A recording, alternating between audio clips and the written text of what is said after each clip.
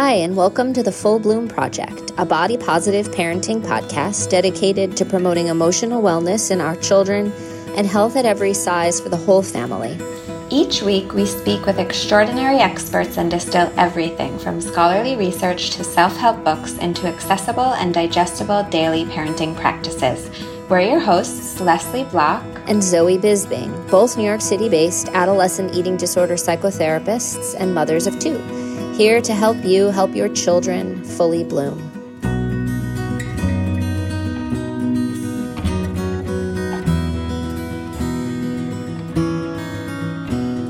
A quick reminder before we get started that this podcast is for general informational and education purposes only and is not intended for and shouldn't replace advice from a medical or mental health professional.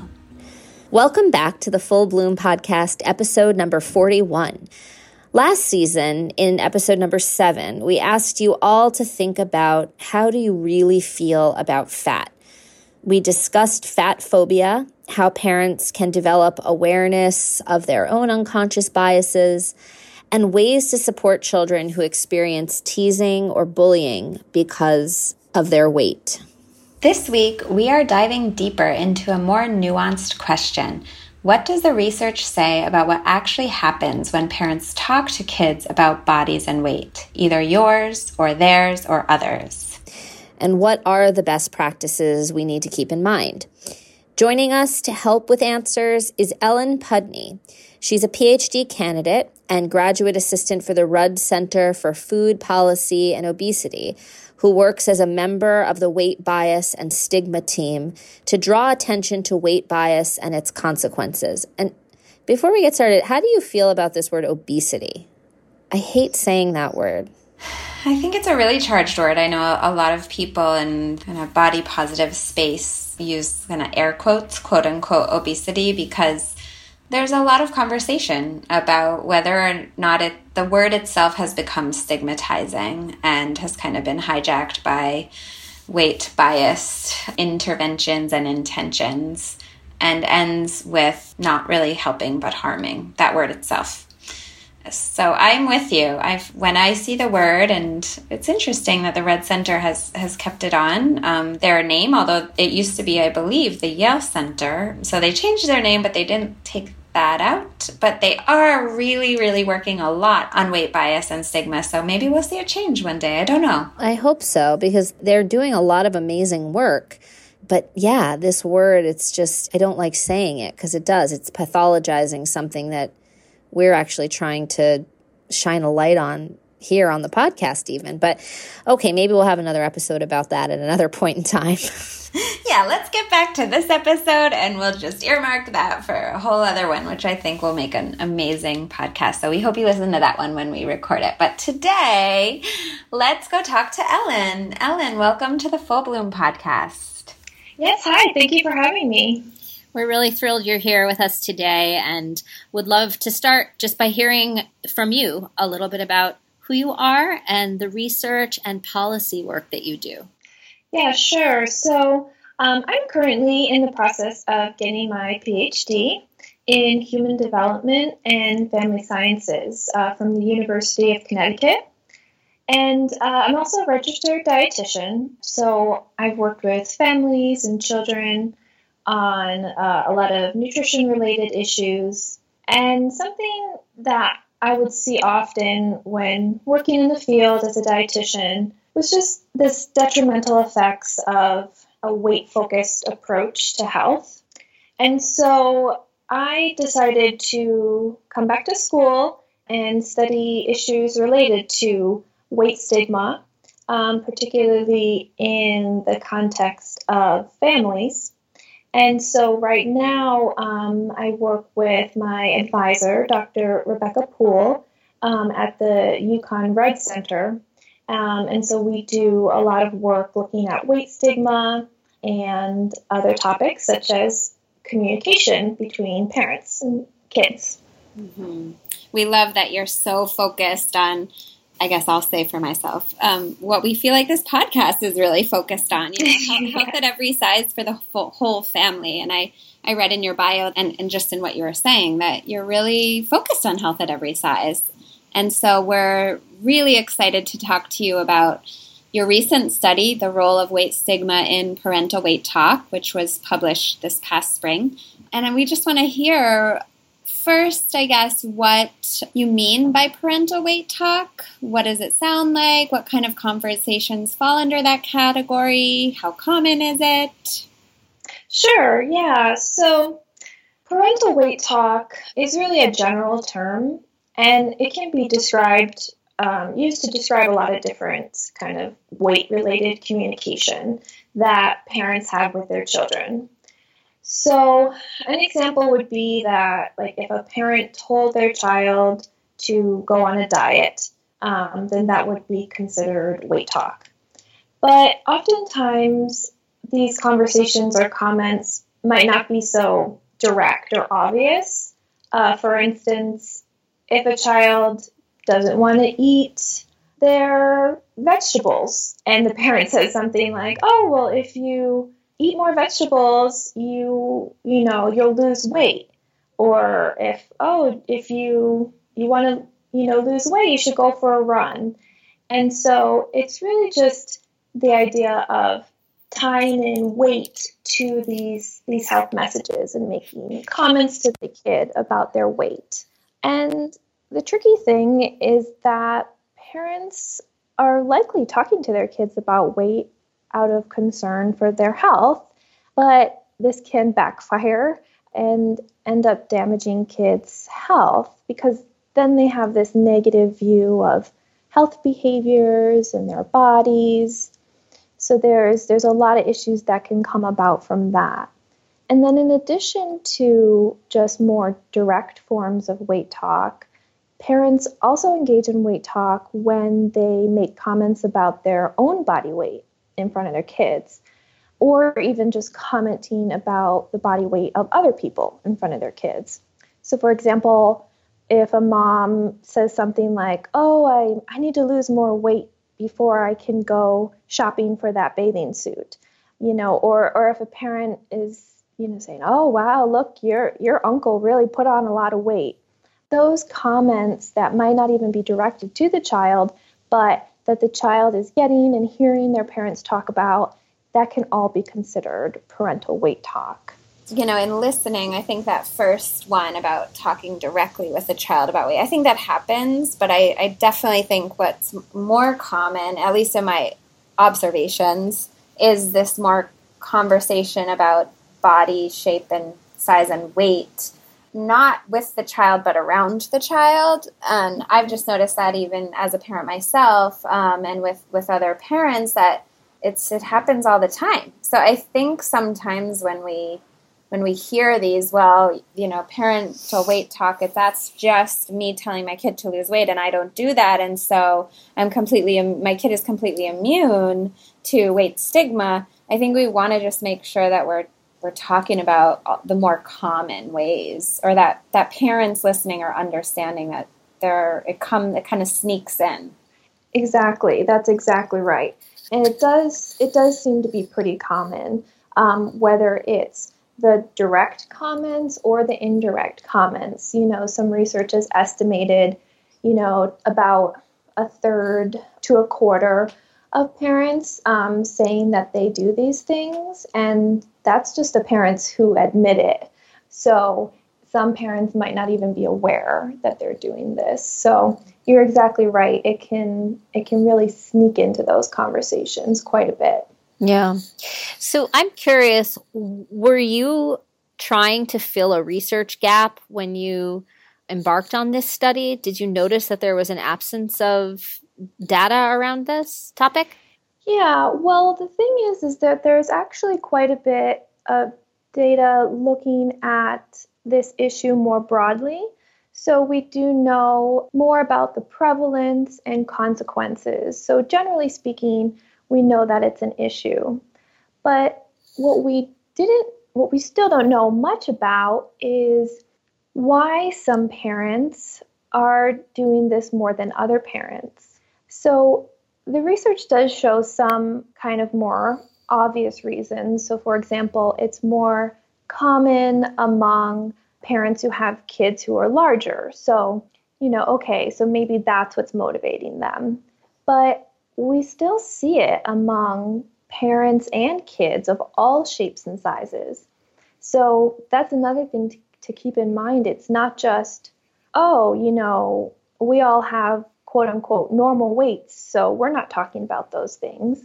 It can happen in any kind of situation. So we're really curious about what kinds of experiences parents may have had or beliefs that they have about body weight, and whether this has anything to do with motivating them to, or making it more likely that they'll engage in weight talk, or whether there'll be certain things that prevent them from wanting to do this. So that's kind of the gap we were trying to fill. Okay, so this study looked at both experienced weight stigma and weight bias internalization in parents, right? Correct. And can you talk us through the difference of those two things and what the research showed about the consequences of both? Sure. So sometimes it is a little confusing, these two terms. But really the main difference is that when you think of experienced weight stigma, we're referring to the way that other people may have treated you. Whereas when we're talking about internalized weight stigma or bias, we're referring to the way that you might treat yourself. So for example, you can experience weight stigma from others if they treat you unfairly because of your body weight. So maybe they make certain judgments about you, or they exclude you or not kind to you because of your body weight. But if you have internalized weight stigma, then you might start to think, I deserve to be treated unfairly. You think that you start to apply it inwardly to yourself. And oftentimes these two things go hand in hand. So if you were stigmatized by others, then it makes sense that you might start to believe these things about yourself and internalize them and apply them to yourself. And the research does show that these experiences, both experienced and internalized stigma, are related to a variety of different physical and mental health issues. So some examples are like maladaptive eating behaviors, decreased physical activity, depression, low self-esteem, body dissatisfaction. So a lot of things like that are related to both of these issues. But the thing is that not everyone who experiences the stigma internalizes it. So there is some research kind of pointing to that both are bad, but when you really internalize that stigma, there seems to be more negative ramifications than if you've experienced stigma but you haven't internalized it. So that's why we wanted to kind of look at both in our study. And what did your study find? Can you just talk us through some of the results? Sure. So we had a sample of parents, and they reported on themselves and they reported about their kids. So I should clarify. So we looked at their weight talk. And what we measured was we looked at weight talk in a few different ways. We looked at their kind of direct comments. So whether they have a conversation with their child about their child's body weight and things like that. And then we also looked at whether the parents would make comments about their own body weight in front of the kids, or whether they'd make comments about other people's body weight in front of their kids. And then in terms of experienced stigma, we asked them, whether they had been teased or treated unfairly because of their body weight. And then we have assessment to measure that internalized weight stigma.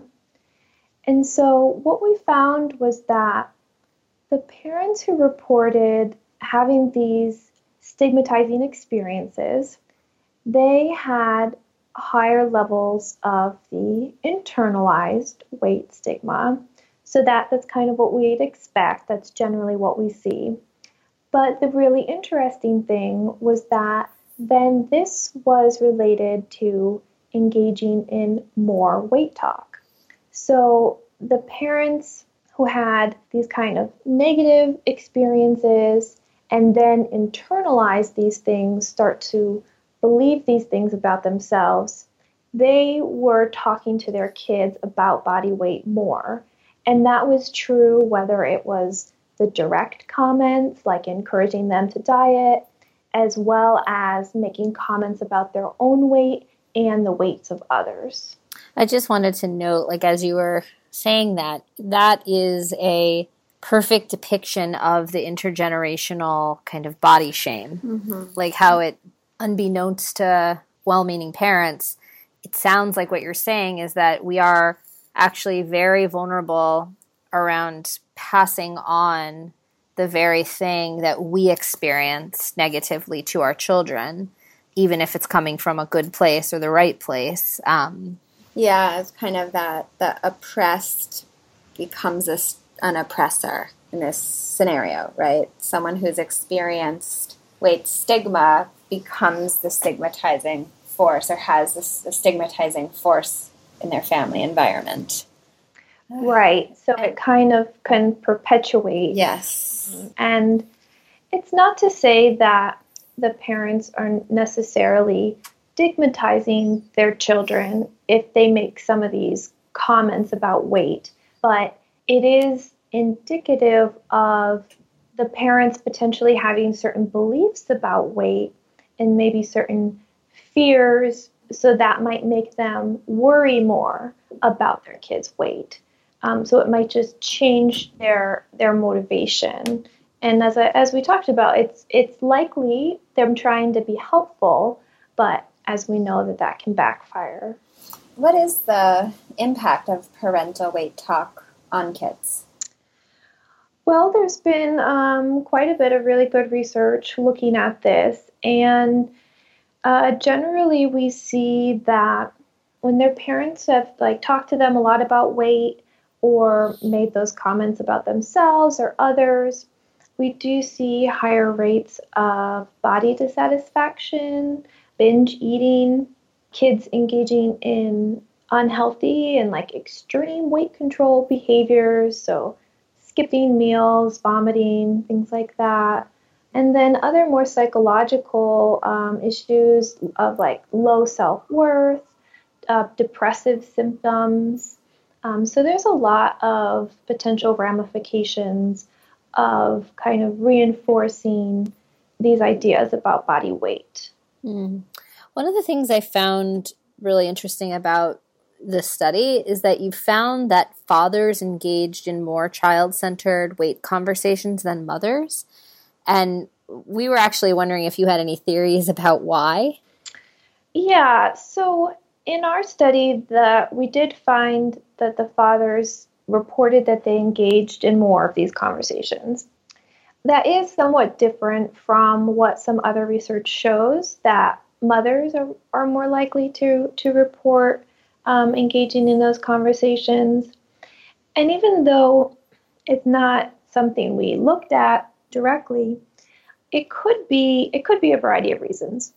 One thing we know about weight talk between mothers and fathers is that it comes across differently. So mothers are more likely to engage in weight talk that focuses more on health and maybe some more around things like food and physical activity, whereas fathers are more likely to make comments about the child's body, maybe more in a friendly, teasing kind of way, and joking kind of way, making comments. And even potentially making comments about their own body in maybe a joking way. So one theory could be just the way that parents view weight talk is that fathers might be more likely to think of it as an innocent kind of, so they think innocent type of teasing, whereas mothers might be more focused on health, and they might not think of it so much as talking about weight.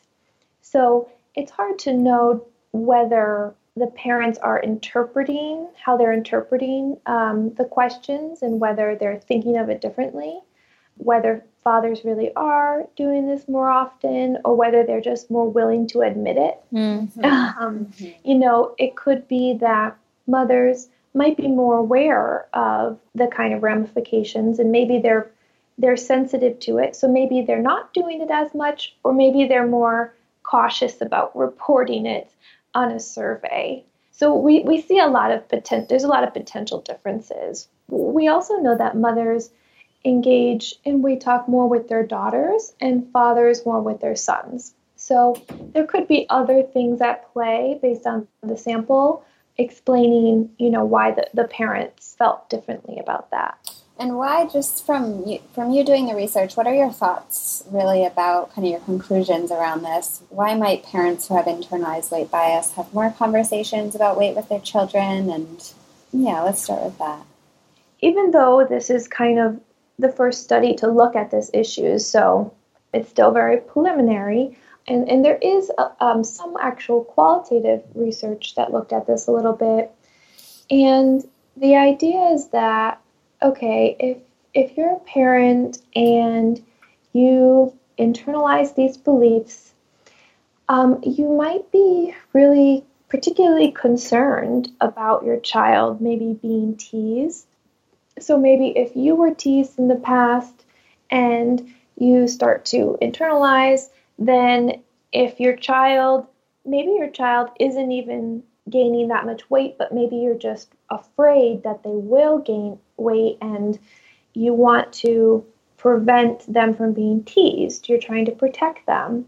And so you might inadvertently promote certain behaviors or encourage certain activities in order to manage weight so that they could avoid potential teasing. And how do you recommend that parents address those concerns without stigmatizing their kids? If a parent is concerned about their child's body weight, then I think that there are definitely things that they could do. A lot of just good practice would be other things like healthy role modeling, trying to you could still encourage healthy behaviors, but the real key piece is to not make it about weight. It's just about having fun and feeling good. So, engaging in physical activity as a family and kind of making it a whole family approach. If you think that the child needs some health interventions, then you can kind of get the child involved in those things. Find activities that are fun.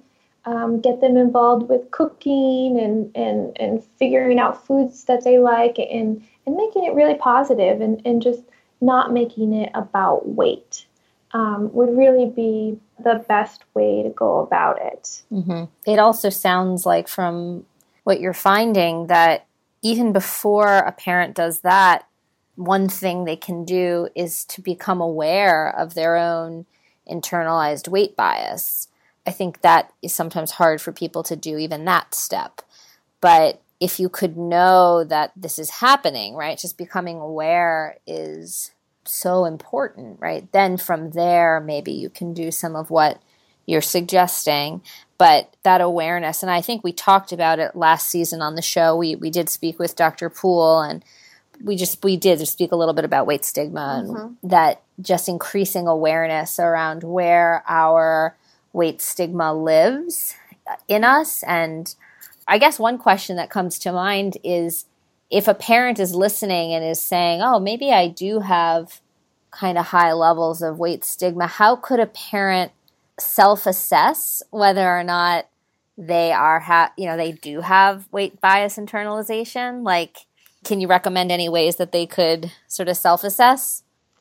That's a good question. It's in my what comes to mind is they could definitely, like you said, being aware and reflect on what they think about other people's body weight.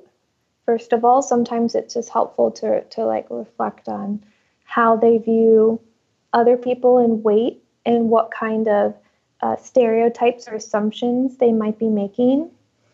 And they can reflect too on when they do have thoughts about their own body. How do they even feel about their own body? How do they feel if they've gained some weight? How do they feel if they lose weight? Is it really a very highly salient part of their identity? So some of those things could maybe help kind of shed light onto how much value they place on these things, and really then starting to challenge some of those beliefs and reframing those beliefs to know that your weight doesn't define your worth as a person and your value, and kind of start to make those shifts from that place. But that is the next frontier in research of really trying to understand how can we help people reduce these levels of internalized weight bias, because it's very complicated and likely a whole lifetime has gone into ingraining these beliefs. But just as you said, starting with awareness that this is even a thing, and then trying to notice what beliefs you have about your own body weight and how that might be influencing how you view your kids and the things you say to your kids. Yeah, and one of the things that we try to really work on in our kind of fundamental body positive parenting primer and our ABC guide is to really identify that this exists, weight stigma exists, and weight stigma bias internalization exists, and it's really problematic. It's very harmful. So it's one thing to just notice that it's there, but it's another thing to know that it's quite toxic, and it's a problem. It's there, and it's a problem, and we want to start endeavoring to reduce it in the individuals in our lives, in ourselves, and ultimately kind of the environment, the larger environment. Right. And that's where I think some of the health at every size principles are really, really helpful. When people can start to learn how to be at peace with their bodies and accept certain things about their bodies and find movement and eating that's enjoyable and makes them feel good, and shifting the focus away from weight and more toward health and happiness and overall well-being, I think could be a effective strategy at combating that internalized weight bias. Yeah. So, Ellen, we want to just ask you one final question, which is if each parent listening to this podcast took away and did just one thing on the regular, what's the one thing you would recommend they do to help their children fully bloom? Well, I think it goes back to that idea of being aware and mindful. So both of the things that we're saying, not just to our kids, but the things we're saying about ourselves and about others, and being aware of the language that we're using when we're describing people and weight.